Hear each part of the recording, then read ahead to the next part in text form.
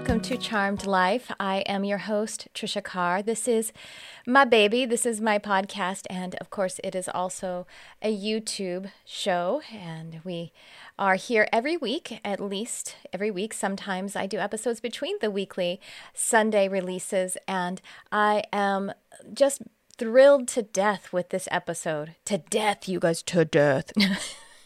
Sorry, I'm a bit silly sometimes. If it's your first time, welcome to me. I'm a weirdo. Now, all right, let's get down to the serious business of spirituality. Spirituality is all about fun and living your best life. This podcast is about spirituality, metaphysics, healing. I'm a hypnotherapist. I'm an intuitive, a multidimensional medium, an animal communicator, a teacher of nature and spirit, and I am here to share the light with you. So thank you so much for being here. I hope you enjoy this episode and all of the other episodes that I'm putting out. Oh, over 300 now. I don't know now. But this episode is so amazing. I had the best time interviewing my incredibly special guest, best-selling author, spiritual teacher, and empathic healer, Matt Kahn. Go check out his YouTube channel after this episode, of course. He is wonderful, so beautiful. His message, truly listening to him even on his YouTube channel, certainly going to his speaking engagements, and I think they're basically their workshops, because he's healing in a group setting when he is presenting, and he is just so wonderful. His message is so pure, so true, and I jibe with it like it's really amazing. The similarities, the synchronicities that when you are listening to a teacher and a healer like Matt, that you really just have such resonance. And that's how healing works. It's by the law of resonance. And so Matt Kahn is a spiritual teacher and highly attuned empathic healer who has become an internet sensation with his transformational and often humorous videos. He is the author of the best-selling books, Whatever Arises, Love That, Everything is Here to Help You, and the brand new, The Universe Always Has a Plan. And this is being released in just a few days as of this broadcast or this podcast release. And it's actually being released on March 24th, 2020. So if you are listening to this podcast in alignment with that date in this present time, well, thank you so much, first of all. And second of all, you can find links to both the Audible book and I think there's a Kindle book, there's a paperback, there's all the things, and the links are in the description. And let me tell you a little bit more about Matt. Matt has been listed as one of the 100 most spiritually influential living people in the world in 2020 by Watkins Magazine.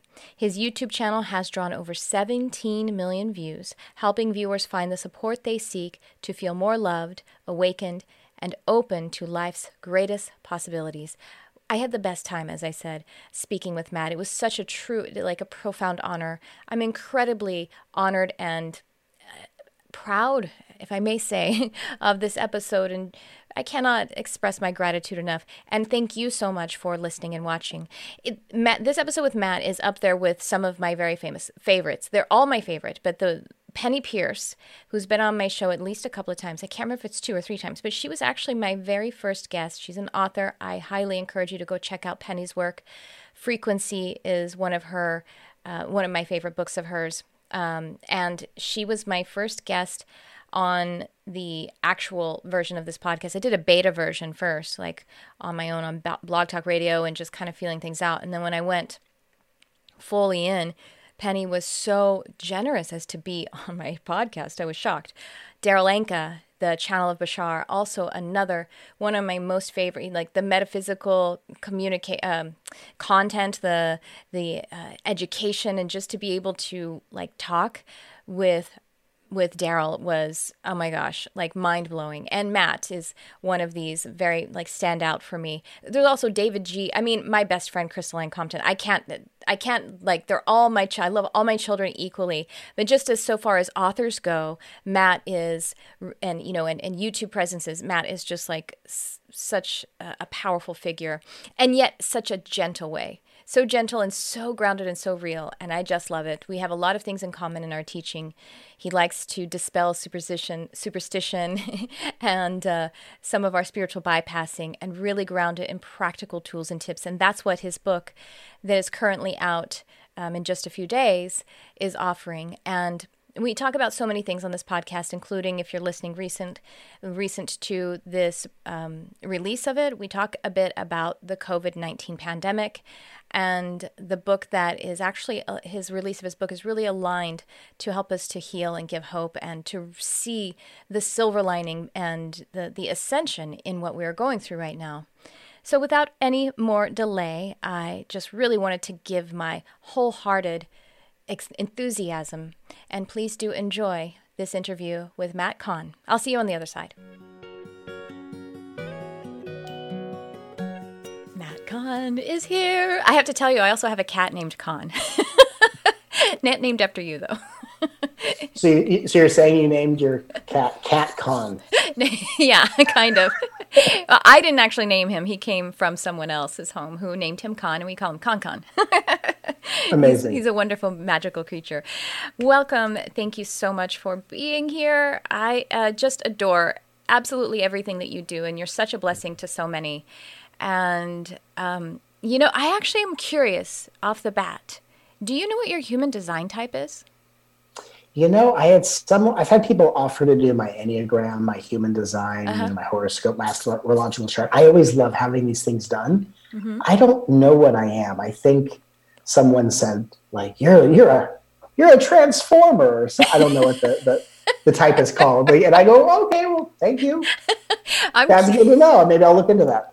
I'm curious because I am like kind of studying it a little bit, but also because, well, I'm about 90% of being able to feel what type a person is, because it's pretty easy. There's only 4 types, and you run your energy in a certain way. And so, but I am curious if you're a reflector, which is what I am, and it's like 1% of the population.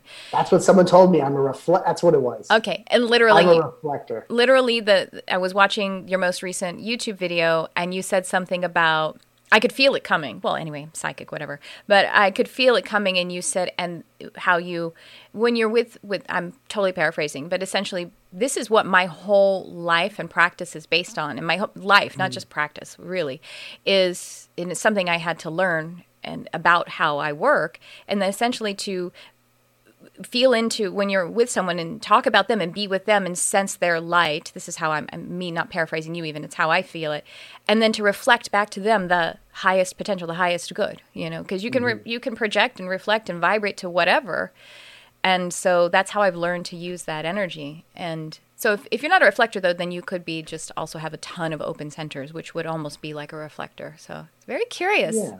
It's very curious, but I do know that as an adjective of my energy field, I do reflect a lot. Yeah, and I think it's really an interesting skill set to develop. Where, and you kind of you kind of touched on it, I think, in a really eloquent way, where we learn to reflect instead of project. Absolutely, and of course we project because we're trying to protect. Not to make it all very rhymey, but it works. Mm-hmm. So when we find ourselves being safe, no matter what emotional state we're in, which of course the emotional state we're feeling is what we're helping clear out of others. Mm-hmm. When we are feeling safe in being able to go through whatever high or low is going to come up, then we can project the light of our soul to reflect to people who they're becoming, what they're stepping into, without protecting ourselves through the conditioning of projection. That's amazing. That sounds so much like a reflector. So reflectors are lunar beings, and that's essentially what the moon does. She reflects source energy. She reflects the sun and the highest light of source of the sun. So that's beautiful. And I think what you're talking about essentially is the sensitive or the empathic nature. The empathic nature, it basically doesn't have an agenda. Because neither does the universe in a sense. I know it always has a plan, but so far as the perspective of us having free will, absolute free will, we are not going to have that free will interrupted upon We're just not. I mean, of course, our free will is multidimensional, so our higher self will interrupt if it's going to too much thwart that greater plan. But I'm just talking about things from that really, really expanded perspective. The mechanism of the empathic nature is going to, on its own, if we could separate it, has no agenda. And so the I am that we are is going to use it as a tool. And if we are if our I am is, if we're not really vibrating to the true I am that we are, and more of the I am not, then we're going to vibrate to someone's pain and project our own from the sense of creating a like frequency. And then we also amplify it. We believe that what someone else is experiencing is what we're experiencing, and that's that mechanism of projecting. That's what the empathic nature can do, and what tends to be what highly empathic people come out of the conditioning because that's how we're, you know what I mean? And then we learn how to use it in the higher way that you're describing. Yeah, and I think, one way I've come to see it is that when we are vibrating at a certain frequency, we are not only aware of our own light as who we are, and we're able to hold that light in the presence of whatever someone needs to release or heal that may be of a different frequency or seemingly opposite of the light. But when we find ourselves at lower vibrational frequencies, what the tendency is that the energy we're helping to loosen and heal in people and clear, we tend to identify with as if it's ours. Yeah. And so we basically help someone clear it and add it to our conditioning. Mm-hmm. And so as we become really mature, embodied, and integrated and actualized empaths, we are able to help people clear and heal, but abiding and remaining centered in our own light, because we don't identify with what we're healing out of others, because we've taken the journey on a cellular level to really identify with the light as who we are. Yes. Therefore, the things that other people are clearing don't have to pull us out of that center. So I think it's, right. And I work with a lot of empaths and energetically sensitive souls. And, my work is really with the nervous system and seeing that it's where the nervous system is versus surrendered or in a state of hyper overreactivity or hypersensitivity that keeps people ungrounded. And especially with the world being where it's at right now, there are a lot of people who are going to learn how to ground, especially in a new 0 point timeless space. But in order to kind of ground into this energy, there's much ungroundedness right now. So right now, I think at this time in history, we have a lot of things happening, but we have a lot of empaths that are going through a lot of radical, deep, angelic training. And I'm just honored to be a part of that. Yes. Amen. It's like so, and again, this is a reflector thing, which I didn't know until like the last, I don't know, probably 6 months. And I actually had an astral dream where my guides showed me how the aura, or at least my aura, works.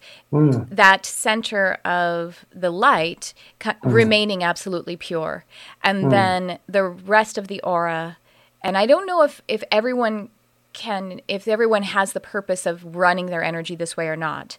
Maybe it's something that can be used as a tool, but as a common way that that aura works is that center being pure and untainted, if you will, and never really not identifying to the core of it, because that's the purity. And then that which comes into the sensitive, through the sensitive nature, through the aura or through the energy, is only that which can be transmuted rather than being identified to, right? And because lest, again, you just enhance it, you amplify it and enhance it. So it can only just be sampled and then released and transmuted, just like the earth does. And so that's how I even like when someone is feeling so even defeated because someone they love or care about is having such a time, and what can I do? What can I do? And if you can just pay attention to that, their core of their purity and their light and their potential unconditionally, then that actually helps, because then you're enhancing that. Yeah, I find that when one is trying to find a center, amidst the uncertainty of the world, what I find to be the best regulator, so we can, again, our conversation where we can project the light, or we can reflect the light instead of project people's conditioning. I find that the best focus is on our breath, and that what's amazing about our socialized world is that when you are listening to another human being, you can be one with your breath and you can listen to someone else at the same time. And so a lot of people, when they're in conversations with other people, they're either waiting for someone else to stop speaking so they can make their point, or they're waiting to see if the other person validates their standpoint. But when we involve breathing as a conscious tool with our interactions, when listening becomes a time to breathe and listen, and then when it's time to respond, we breathe and then speak, I find that it's the relationship we have with our breath that then becomes the relationships we have with all of our emotions. I think one of the short-sighted attempts in the old paradigm is that people say, I'm going to create a unconditionally loving relationship with my emotions. Mm-hmm. And most people do it from a very superstitious standpoint that says, I'm going to have a good relationship with my feelings, so none of the stuff I don't want to feel comes back around. So it's a very avoidant technique. Yeah. But what we realize is that every emotion and the relationship we have with any emotion is just a reflection of the relationship we have with our breath. So what I find is through both the practice of being present with our breath and loving our hearts, these two focuses really relax the nervous system so that through the law of polarity, we can be the opposite of where people are at, instead of having to match where people are at. Because typically empaths match other people's unconsciousness because we go, if I can be a reflection of where they're at, I'll be less of an enemy or an opposition to their ego. And so we're all trying to avoid punishment, avoid rejection. So I find, again, through the self-love, but really through the focus of the breath, as we change our relationships with our breath, we change the relationship with our feelings, and then we can be reflectors instead of protectors or projectors. By the way, I have to tell you that one of the types is called projector, but it's not the way that we're talking about in this context. Semantics. I'm just saying that in case people are into human design. They're like, oh, no, I'm a projector. Matt said I'm bad. No, that's not. No. We're using this language and, in all the different ways that we can. Yeah. And it's not a human design episode because I'm not an expert or a teacher in it. But the breath, absolutely. I so agree. Well, you probably don't know this. I'm a hypnotherapist among some of the other things that I do. I was already using hypnotherapy. I didn't realize it in my mediumship and intuitive healing and reading and stuff. And then I actually went and got a training and degree in it, and I love it. So that's a typical way that we begin meditation, how to induce ourselves into the state is by the breath. And it's what's so magical about the breath is that it does bring you present because it's happening now, and it proves to you your faith and the faith the universe has in you, and it's both conscious and subconscious, and so it brings your whole being together. So I agree, the breath is so magical, such a gift. Yeah. And I think what's really interesting is if we were to kind of look at each human being, and we were to look at the kind of narrative people have for their lives, which is all wonderful. And actually, the narrative is very important because it gives us a bird's eye view into some things. Oh, yes. But the narrative people have, which is, like, let's say someone's narrative says, life goes my way for a little bit and then all hell breaks loose. Or just when I think things are getting really good, then something sidetracks me. Or I can't do anything right. Like, and if we were to replace their perception with how little goodness they have or how much adversity they have, we would find the goodness people have in their lives is equal to the amount of time they're present with their breath. And the amount of adversity is how much time in their life that people spend disconnected from the breath. Yeah. So if we see that as a metaphor, we actually learn to raise our vibration, change our point of attraction, and really enter into different parallel timelines, through dimensional jumping.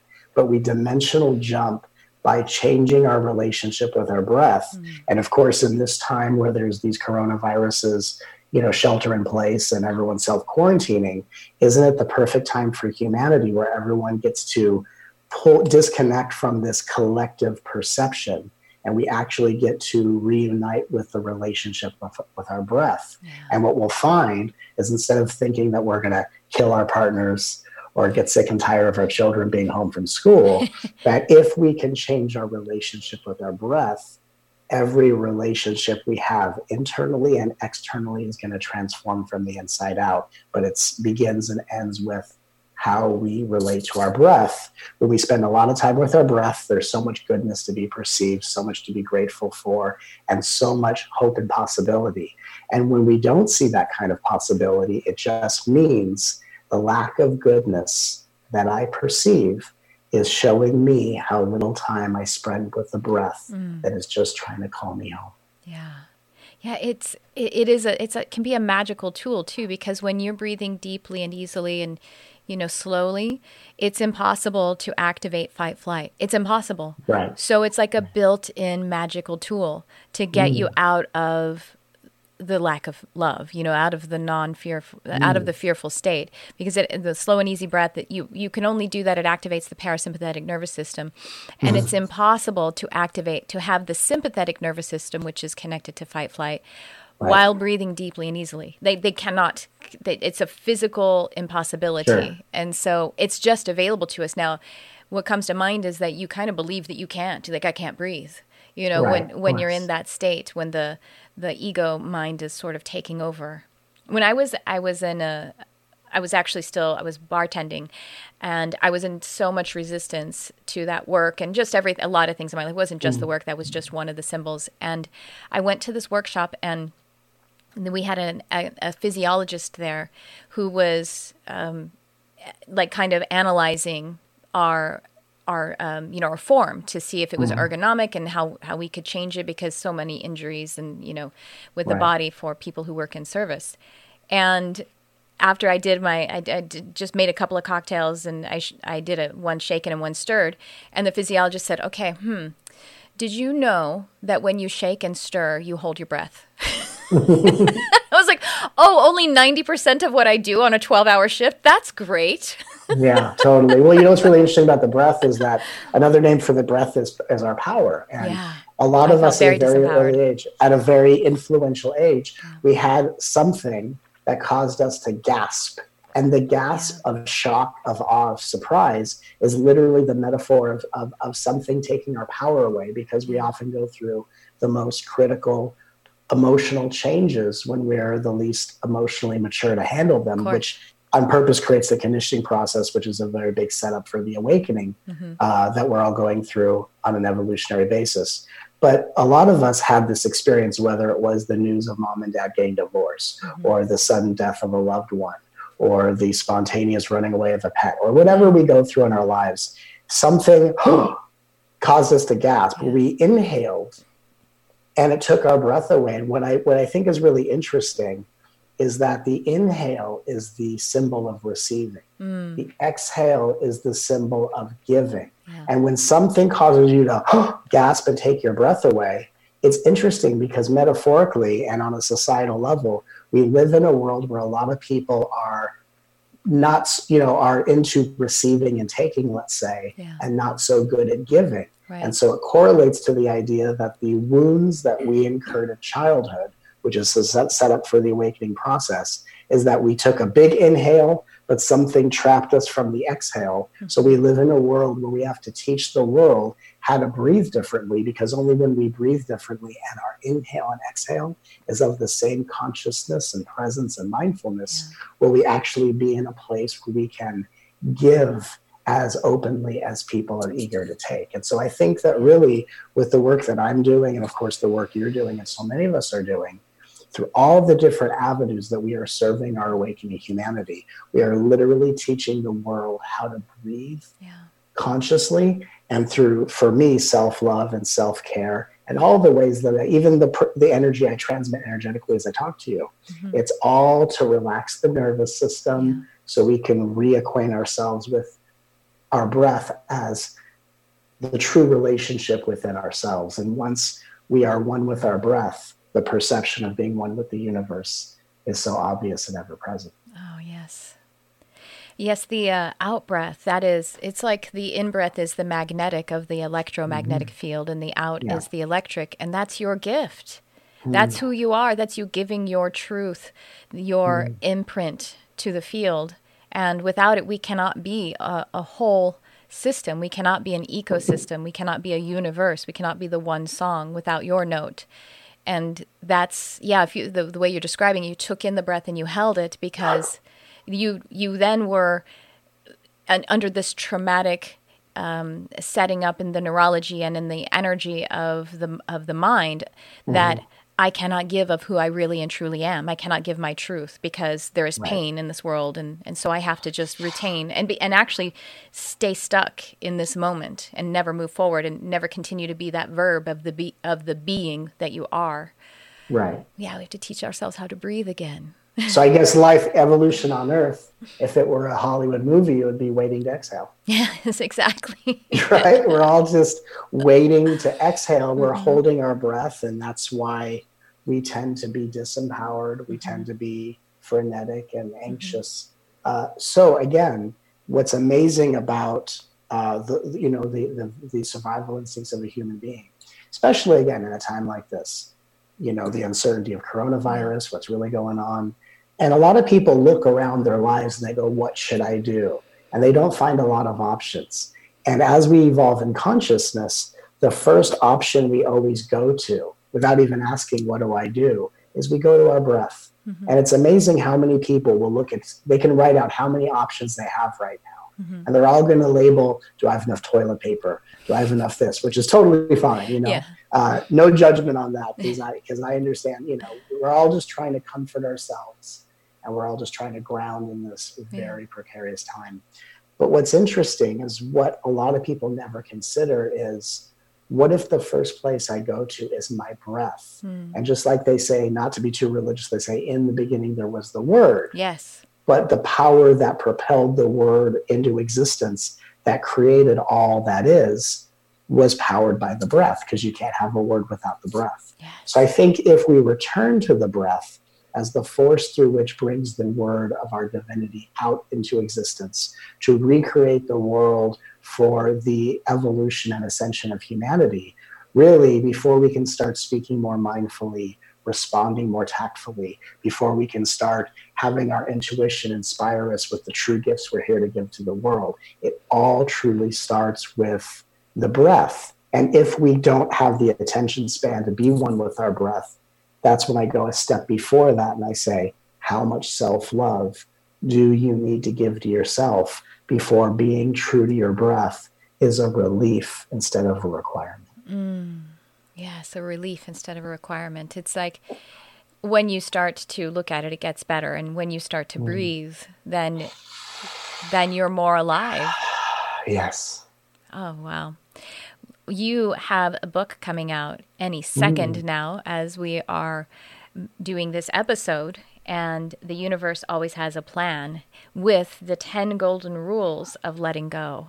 I would love for you to talk about some of these principles and the distinction that I've heard you discuss between letting go and letting it go, and really finding that narrative, the story that you were talking about a moment ago, as a resource and as something to the setup even, you know what I mean? Like the joke's not going to be funny if there's no setup, y'all. That's true. Well, when I channeled this book, I channeled it in a very short amount of time because like a lightning that was coming through my central channel. This book wanted to be written, and it came through with such a lightning strike of conviction to where not only did the universe say, because basically with what's happening in the world, people are being asked to be indoors for extended periods of time. It's because the earth is going through an ascension into 5D consciousness. Yes. And when we all come back out publicly, we're actually going to be in a different frequency, timeline, and vibration. So that's what's really happening right now. Preaching for me, I know. And so the 10 golden rules of letting go is the universe said, as humanity steps into a new paradigm, so too is the spiritual paradigm going to have to be reconfigured, re-examined, and redefined. So the universe through me channeled the 10 golden rules of letting go, which is essentially like the most updated version of the universal laws. In terms of what universal laws can we use to govern our reality, to maintain connection, to reconnect if we get disconnected, and what 10 principles can we basically use to ensure that we're not using our journey against ourselves and that we're evolving and awakening in consciousness in the most heart-centered way. Because the interesting thing about awakening is you can awaken in consciousness. It may not be the most heart-centered awakening. It might be more of a mind-based awakening. And so I channeled the 10 golden rules of letting go, which makes it impossible for you to use your journey against yourself. It makes it nearly impossible for you to self-criticize as if that's a moment of awareness. And it truly outlines in 10 simple golden rules how you can let go of needing to control, because instead of having to be the doer of life, you can actually be the chooser of reality. And so in order to really become co-creators in a 5D paradigm, these 10 golden rules that I channeled are just giving people a map and a direction as to how they can always find the place they're supposed to be in the world, how they can bring the gifts from within out for the benefit of all, and how they can always really just find their true north and always reorient to the deepest truths in existence, no matter the narratives or the circumstances at play. So really, this book is the redefining of universal wisdom in such a compelling and loving way. And I'm just so excited for everyone to receive and hear it. And how crazy, I mean, synchronicity is the way that we know that we are working in the flow.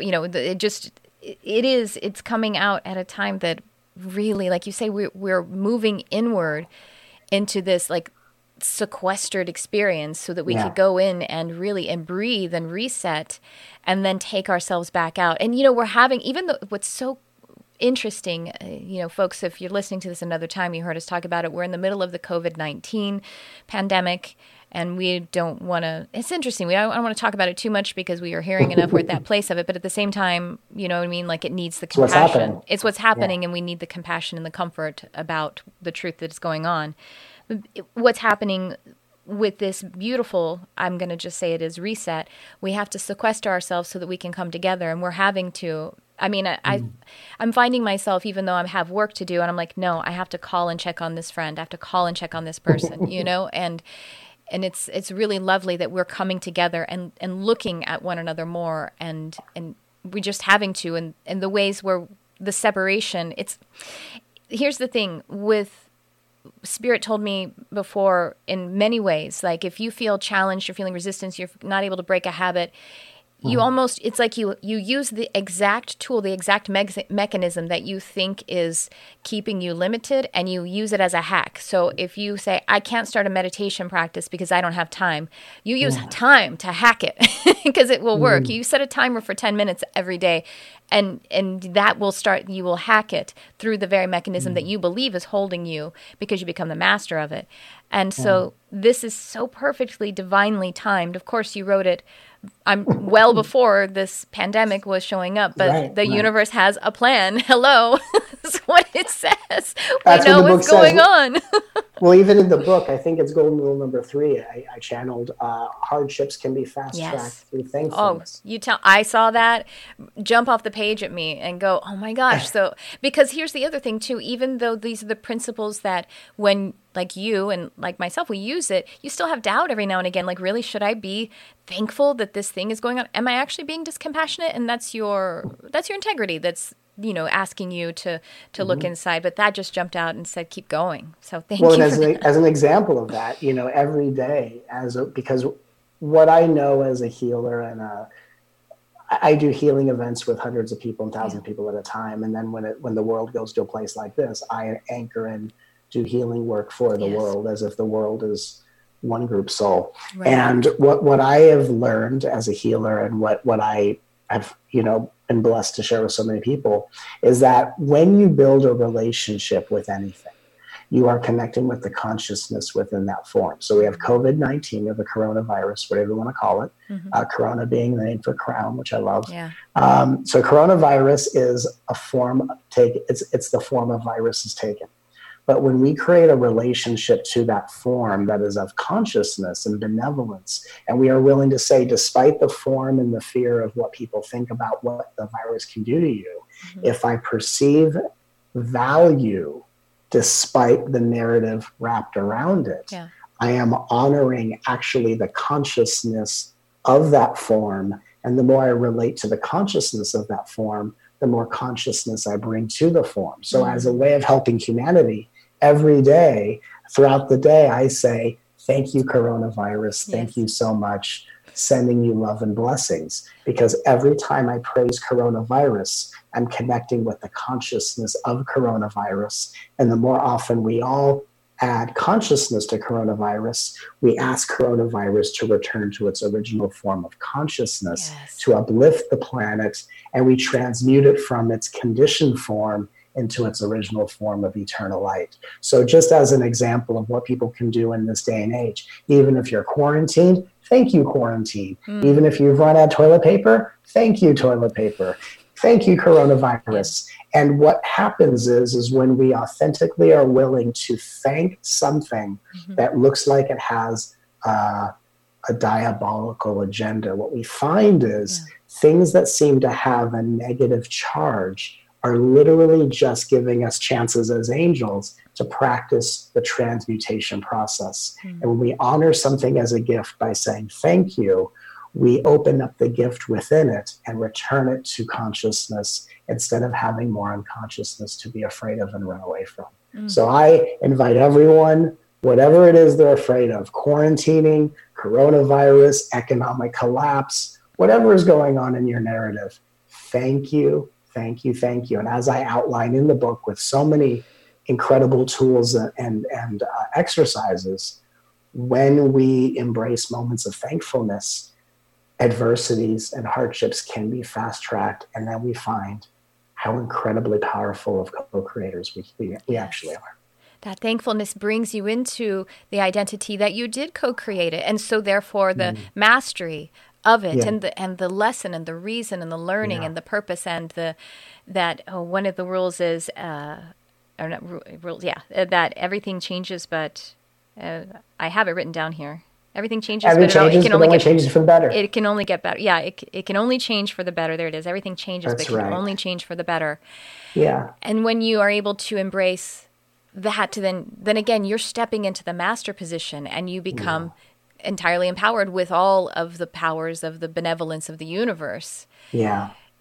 And just to add to what you're saying, I would probably say, just to be specific, I would say we didn't collectively create coronavirus.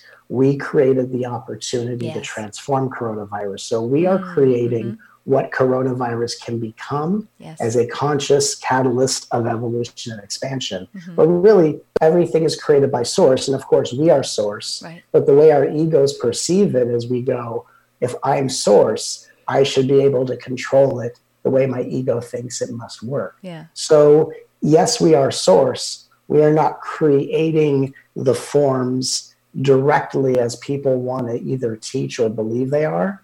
Source is creating from a level that is beyond personal will and human comprehension. Right. So it's like a pitcher throwing a ball. We are the ones at home plate with a bat in our hands. We decide what direction we're going to hit the ball, what kind of adventure it's going to go on. Is it going to be a home run, a line drive, and not to get too sports, but we are the ones that are deciding with what source created beyond human comprehension. We are deciding, what are we going to do with this? So when we say thank you, we are becoming the co-creators, not of something we personally created. That's kind of a human way of trying to spiritually bypass or something like that. Therapize and go, well, I must have created this. In reality, we've created the opportunity to transform it into a higher vibration. But that doesn't mean that we created the original form that has come to be. Right. I think it's important for people to know that. Definitely. No, I agree. Excuse me. And, but the fact of the matter is, as you said, everything is being created by source, but it's beyond the person or the will that we could possibly understand. And likewise, and, as above, so below, nature. This is nature. You are nature. We are nature. And nature is doing what nature knows how to do, which is balance, which is heal. And that is it is only forward motion with nature it can only get better. And that is always what is happening when we are in that present moment, that being moment. Yes. So when we're talking about like hardships can get fast tracked through moments of adversity, and all of us are going to have a sticking point. We're going to have a sticking point of some things are easier to thank. I'm thankful for my breath, thankful for the stars, all these things. Then we're going to find something that might be difficult to thank. So I'm interested, just because, we're all in this world and we all go through our authentic journey. I have things that are really easy for me to master, and I have other things that have taken a little more time, and we're all very different. For you, what would you say would be the hardest thing for you to authentically thank? Well, a very specific, when I find that the lesson that I've learned is that there must be some surrender, because I'm being conditional. I'm needing it to be a certain way. And the story that is stands out for me so much, I was abused as a young child and thank you, abuse. You know what I mean? Yeah, of course. But and it was of the nature of it being like sexual. So there's something about that. That can be it is very sticky, that kind of. And then there was mental and emotional. And so when I was in my awakening journey, and I was working on forgiveness, and I recognized I held unforgiveness, and that forgiveness is about setting yourself free, not the other, and it's not about condoning. I understood all of that intellectually and really wanted to be there. And I was so frustrated because I was not able to release the unforgiveness. That's where I was. And I was actually driving this one day, and I pulled the car over, and I was so frustrated. I banged my hands on the steering wheel, which was probably tapping. I didn't even realize it. And I said, I don't know how to do this, but I am saying that I am willing to do it. So archangels, angels, help me. I don't know how to do it, but I'm willing to. And so that was a deep, profound surrender. And it wasn't like some kind of light body transformation. The Merkaba didn't sweep me up. I turned around some certain amount of time later, and I was like, oh, it's gone. Now, the story wasn't gone, but I didn't resonate to the pain of it. The story now was something that was a resource, was helpful. It was the thing, but it was just that moment. I didn't really do any other work but surrender. And the where I was stuck, what it felt like was, in order to forgive, I have to no longer remember the story, and that's not possible unless I get a lobotomy. But that wasn't it. The story was still there, but it was like a movie or something. You know what I mean? And so the pain resonance was gone, and I was no longer, and I was free. Then I was truly free. That's amazing. That's amazing. And I think what's interesting is, in the book, what I touch upon is, yes, moments of adversity can be fast-tracked through thankfulness. Yeah. But there are so many people that will hear that, and they get in this pressure of I have to figure out how to be thankful, but I may not be ready to be authentically thankful. And I think I touch upon this in the book. I'm not sure because I can't remember. But I also, in my teachings, talked about the same thing of forgiveness, that truly, in order to forgive, you have to have the right not to forgive. And in order to truly be thankful, you have to have the right not to be thankful. Yep. So I say this with respect. Obviously, I have deep respect and honor for your healing journey. And I'm thankful for that moment of surrender where you could forgive. But for those of us that are listening to this, that may be in a place of I can't be thankful, I can't forgive, and I'm holding that against myself. Right. There's a very clear difference between I'm not forgiving because I need the person that hurt me to hurt equal to my hurt before I can let them off the hook. There's that kind of vengeance standpoint, but there's also the difference of I can't forgive because I'm in a clear state of awareness of where I'm at in my authentic journey. I will be able to forgive one day. I will be able to be thankful, but I'm humble enough to admit today may not be the day. Yes. So even in my book, if you can't forgive, if you can't be thankful, I channeled processes that walk you through the process, that even if you can't say thank you or if you can't forgive, there are processes I've channeled and created in the book that will not only help you understand why that's possible, why it's actually a good thing, why it's not you messing up your spiritual journey, and will also walk you through processes that when you're ready, here's how you make your way to the other side. Yes. Ooh, process. And by the way, I don't want to move on before I praise how wonderful it is that this book has all of the inspiration, and it also has the practical tools to help you in your process. And Spirit must have known that we were going to use that language, because it's only this last week. My husband has one of his mantras, one of his affirmations, particularly as he's moving into meditation, is I trust the process. And so I trust the process, and I think that's really lovely. But this week, I even, my Council of Light, they kind of, and when I was saying I trust the process, which isn't one of my typical ones, it actually came through. I respect the process. Like, I No, don't that's just good. trust it. I actually love the process. And so where you are right now, where I was in that moment of frustration, that was Yeah. just where I was in my process. And that's just a part of the story. And loving the story is orienting ourselves to that truth, to that higher nature, because we are the story of source energy. We are source Right. energy story. We are the story of the universe. And we are loved in all of the perfection that we in highest truth are. Well, and could you imagine for so many people on this planet who could be let off the hook, who learn that source energy is so unconditionally loving, it even puts you in situations that it might be hard for you to trust and respect the process. Yeah. But all Yes, you need to absolutely. get through it is one, reconnecting with your breath, and two, honesty, because as they say, the truth shall set you free. So could you imagine for anyone listening to this right now, if they are able to say, I trust, value, or if they said, I will soon trust, Yes. value, and respect the process. Exactly. And I accept that today is not that day. Because true self-acceptance, and I weave this into the book, true self-acceptance is the ability to surrender to where you're at with an awareness of it helping you to where you're going. So we don't define ourselves by where we're at, and we don't get down on ourselves by the big spiritual leaps that we can't seem to take. But could you imagine how mindful and self-loving it is to be able to say, I will respect, value, and trust my process. And I accept that today ain't that day. Yeah. And if people just hear me say that, they go, oh, thank God. Because what I find is so many spiritual beings trying to hold themselves to such a high standard.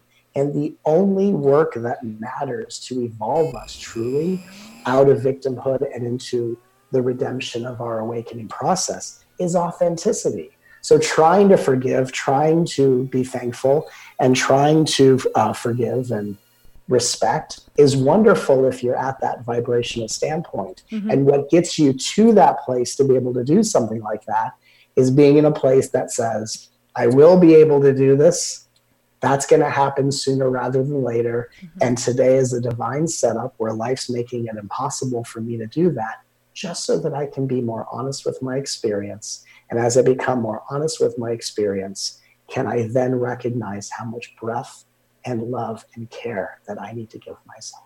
That is reminding me, what you're talking about there is the 8th rule. In order to be emotionally free, it is okay to dislike. And yes, that has been a catalyst for a few times for me of profound, like, outpicturing of, I mean, I guess you'd say awakening, but just crazy manifestations where I gave myself permission to be in a situation.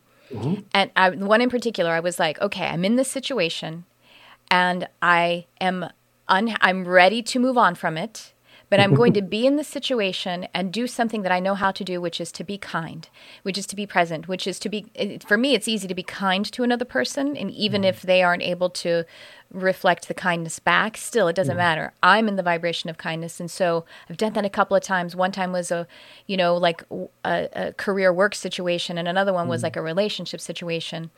And it was like, boom, like 3 days later, miraculous shift happened. I was like, it's a weird way to be present, to say, I'm okay with not wanting to be here, but I'm going to be here as much as I can be and do the best I can with love and whatever that looks like for you.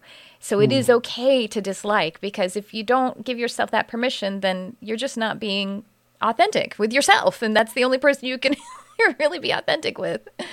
And I think that when we individually and collectively are honest with ourselves, now again, if you're in a situation where change can be affected, if you're, and I always say this every time I'm interviewed or speaking publicly, if you're in an abusive relationship or a toxic relationship, you always have options, whether it's a shelter or sleeping on a friend's couch. It may not be the perfect long-term solution you're looking for, but when we're being abused and neglected, we need to move ourselves into a safe space, because you can't really do the inner spiritual work unless you're in a safe environment. Of course. So that's always the caveat I always Absolutely. say. But in terms of dislike is often a couple different things. It's my values are not matching up with the values of other people. So dislike is, I am not resonating with this, and we tend to always be a vibrational average of the 5 people we spend the most amount of time with. So sometimes dislike is our soul saying, this isn't someone you want to match, mirror neurons with. Mm-hmm. Yeah. And just to help you have discernment, which isn't, and I think a lot of energetically sensitive beings hear that and they go, that feels like a judgment. Right? That's not what it's about. It's actually honoring. Yeah. It's honoring the other person, honoring this person, and we are meant to be in other places. It's like the cheetah and the gazelle. Just because they shouldn't be chilling together doesn't mean that one's better than the other. They have different purposes.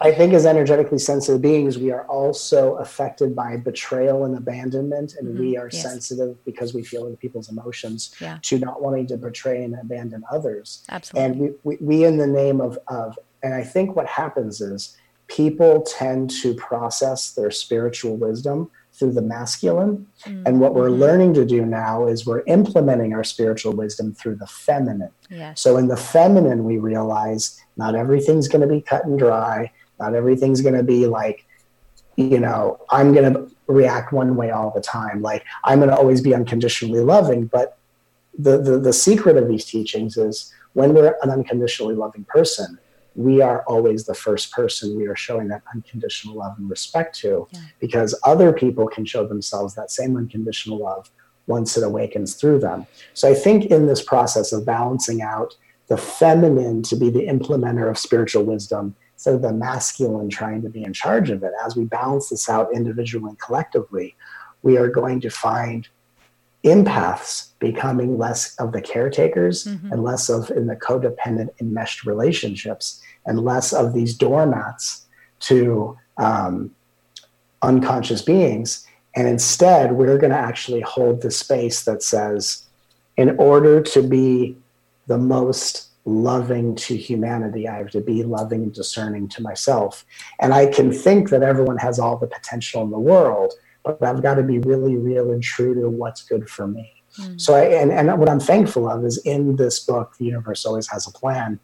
At the end of every chapter, I do these spiritual mythbuster sections where I bust apart all the old spiritual myths and superstitions. And what it helps people do, and one of the major things it does, is it helps you distinguish the difference between judgment and discernment. Yes. And I think there's just a lot of very subtle spiritual judgments a lot of people hold against themselves. So it's weird that they're growing and evolving on one level, but they're almost more caged and pent up. Yeah. And so I'm grateful that through this book, we can set our souls free. We can let every empath step into their power, and we can really distinguish the difference between judgment and discernment and allow us all the beauty and ability to shine our lights at full capacity. I had an experience with the just the other day. It was regarding business, and to be able to see the difference between discernment and judgment, and also to, when you talk about anger too, that there is a healthy way to sort of express anger. There is healthy anger, and I wasn't really angry, but somebody was, but maybe somewhere on the shades of anger, but someone was, from my perspective, wanting to take advantage of me in a business sense.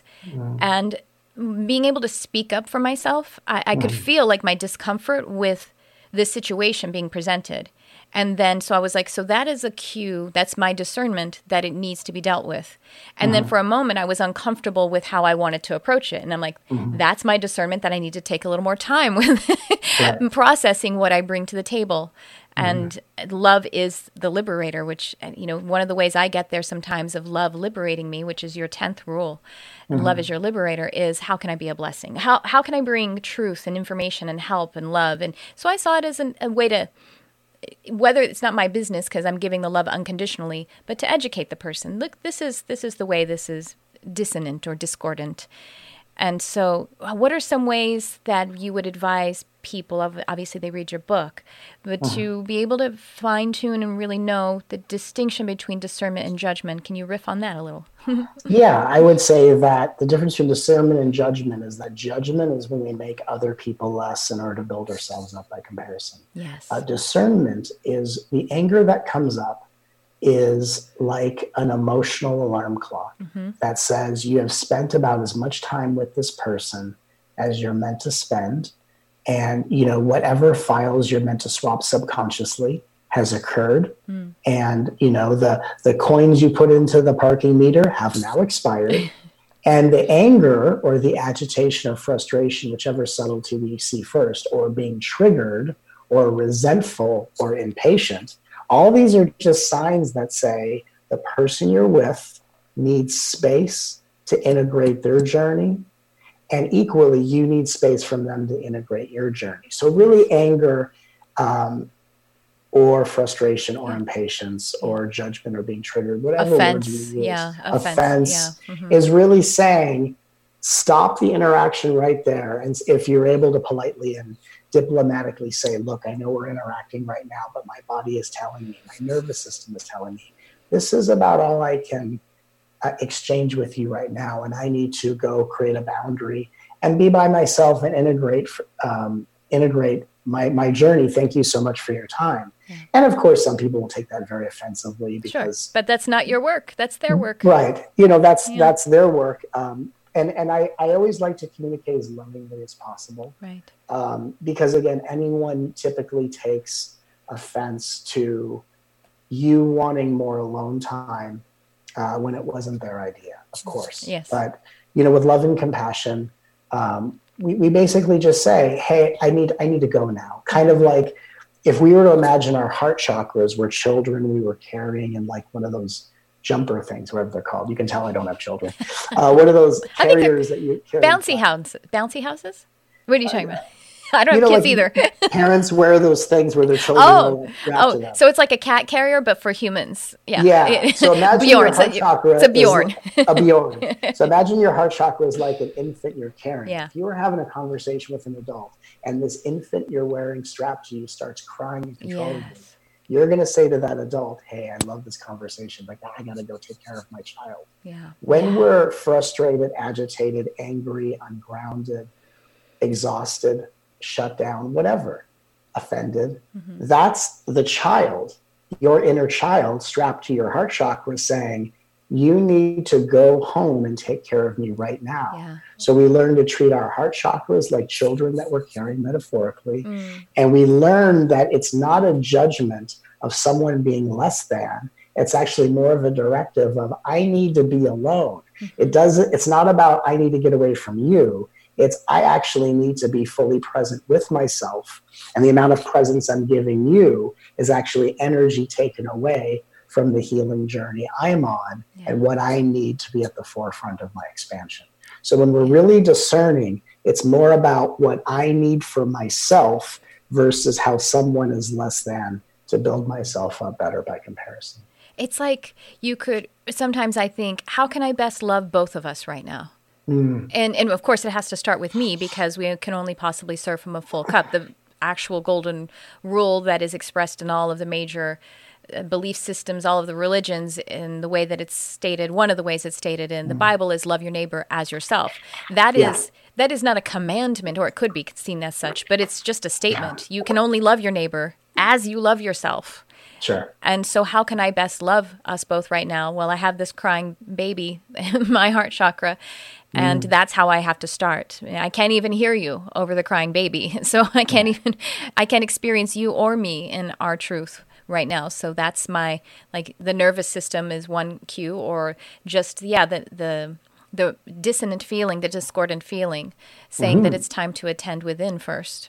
Well, and how subtly disrespectful is it to try to give someone your attention when you can't obviously give your full attention and all of yourself to them? And so it's more respectful to say, look, I would love to be here with you, but I can't be fully present with you because I have this child screaming for my attention. So I'm gonna reach out to you when I can be fully with you. I need to be fully with myself. And when we meet each other as wholeness, we're able to say, wow, that wasn't what I was planning for our interaction. But I would rather you go step deeper into your wholeness, and whatever it's bringing up in me, I can go attend to myself, versus the idea that we're going to ignore our own needs as a way of demonstrating unconditional loyalty in relationships. In the new spiritual paradigm, relationships are a space where wholeness meets wholeness as one. And so when we're meeting as wholeness, whatever someone else needs to further their wholeness is what we want for them. Sometimes it's our presence that adds wholeness. And sometimes it's our adness that helps, or absence that helps people into their wholeness. And it comes from a really surrendered space that says, whatever you need to be whole, I support, whether that's in my presence or in my absence. And that's what the world is entering, this new dimension, this new 5D dimension, where it's not about what other people do for us, but it's about what we can do together to celebrate our wholeness, to deepen our wholeness, whether that means being together or being pulled apart. Wow. What a perfect way to sum that up. Yeah. And it's, it reminds me of maybe I'm not their healer right now, or sure. We're not healing one another.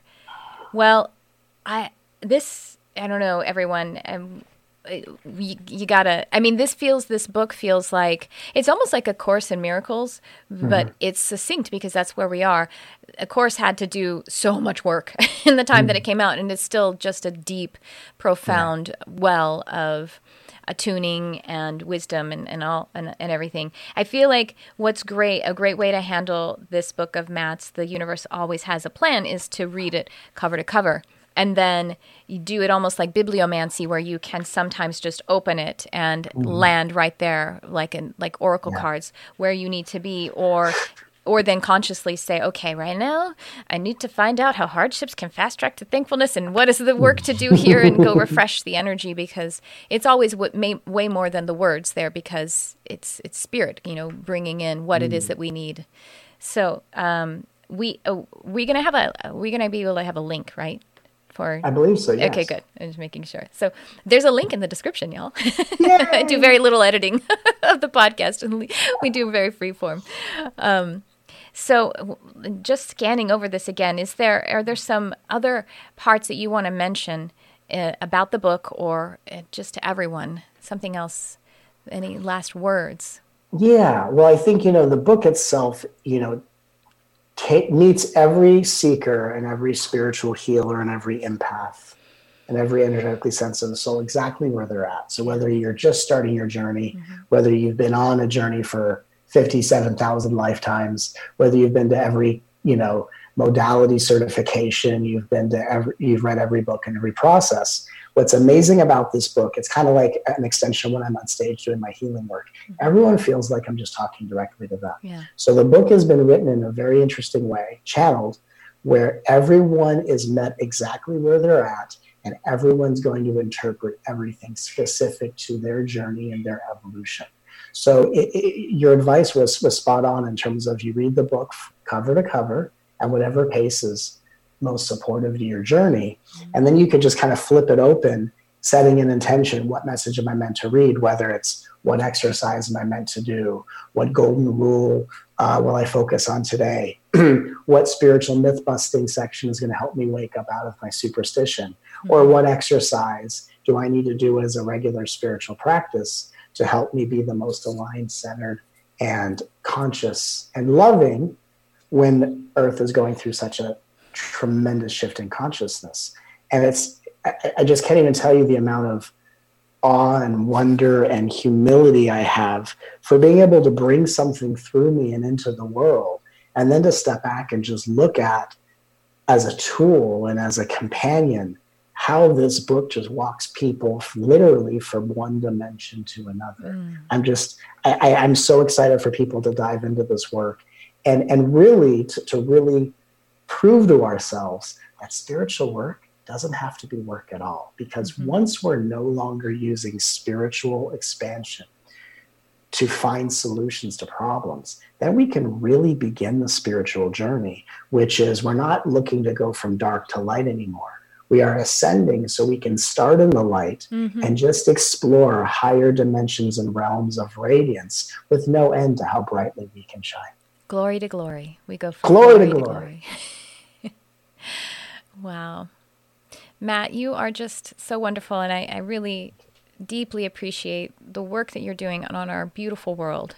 And I am so honored beyond words, and I think I've done a really, really good job, y'all, in not being a fangirl. I have to congratulate myself. It's really, I'm really fantastic. I'm a really great actor. That's what reflectors are, really great actors. So But anyway, you truly, what a gift. The book, the work that you're bringing through, and all of the healing that you're doing. So thank you so much for being on my show. What a deep and profound honor, and for everything. Thanks for having me. Well, I hope that you felt that power and felt also the grounded beauty in that conversation and all that Matt offered on this episode. I want to remind you that there are links in the description, whether you're listening on the podcast or if you're watching on YouTube, to be able to grab a copy of Matt's book.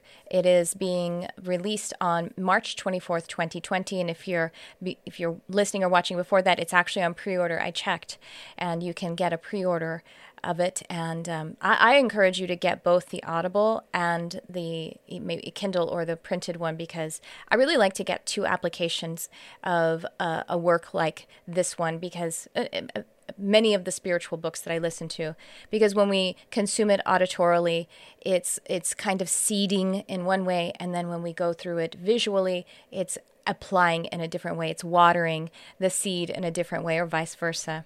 And so thank you so much for joining me on this episode. This might be one where you go back and you jot down some of those pearls of wisdom and just the edification.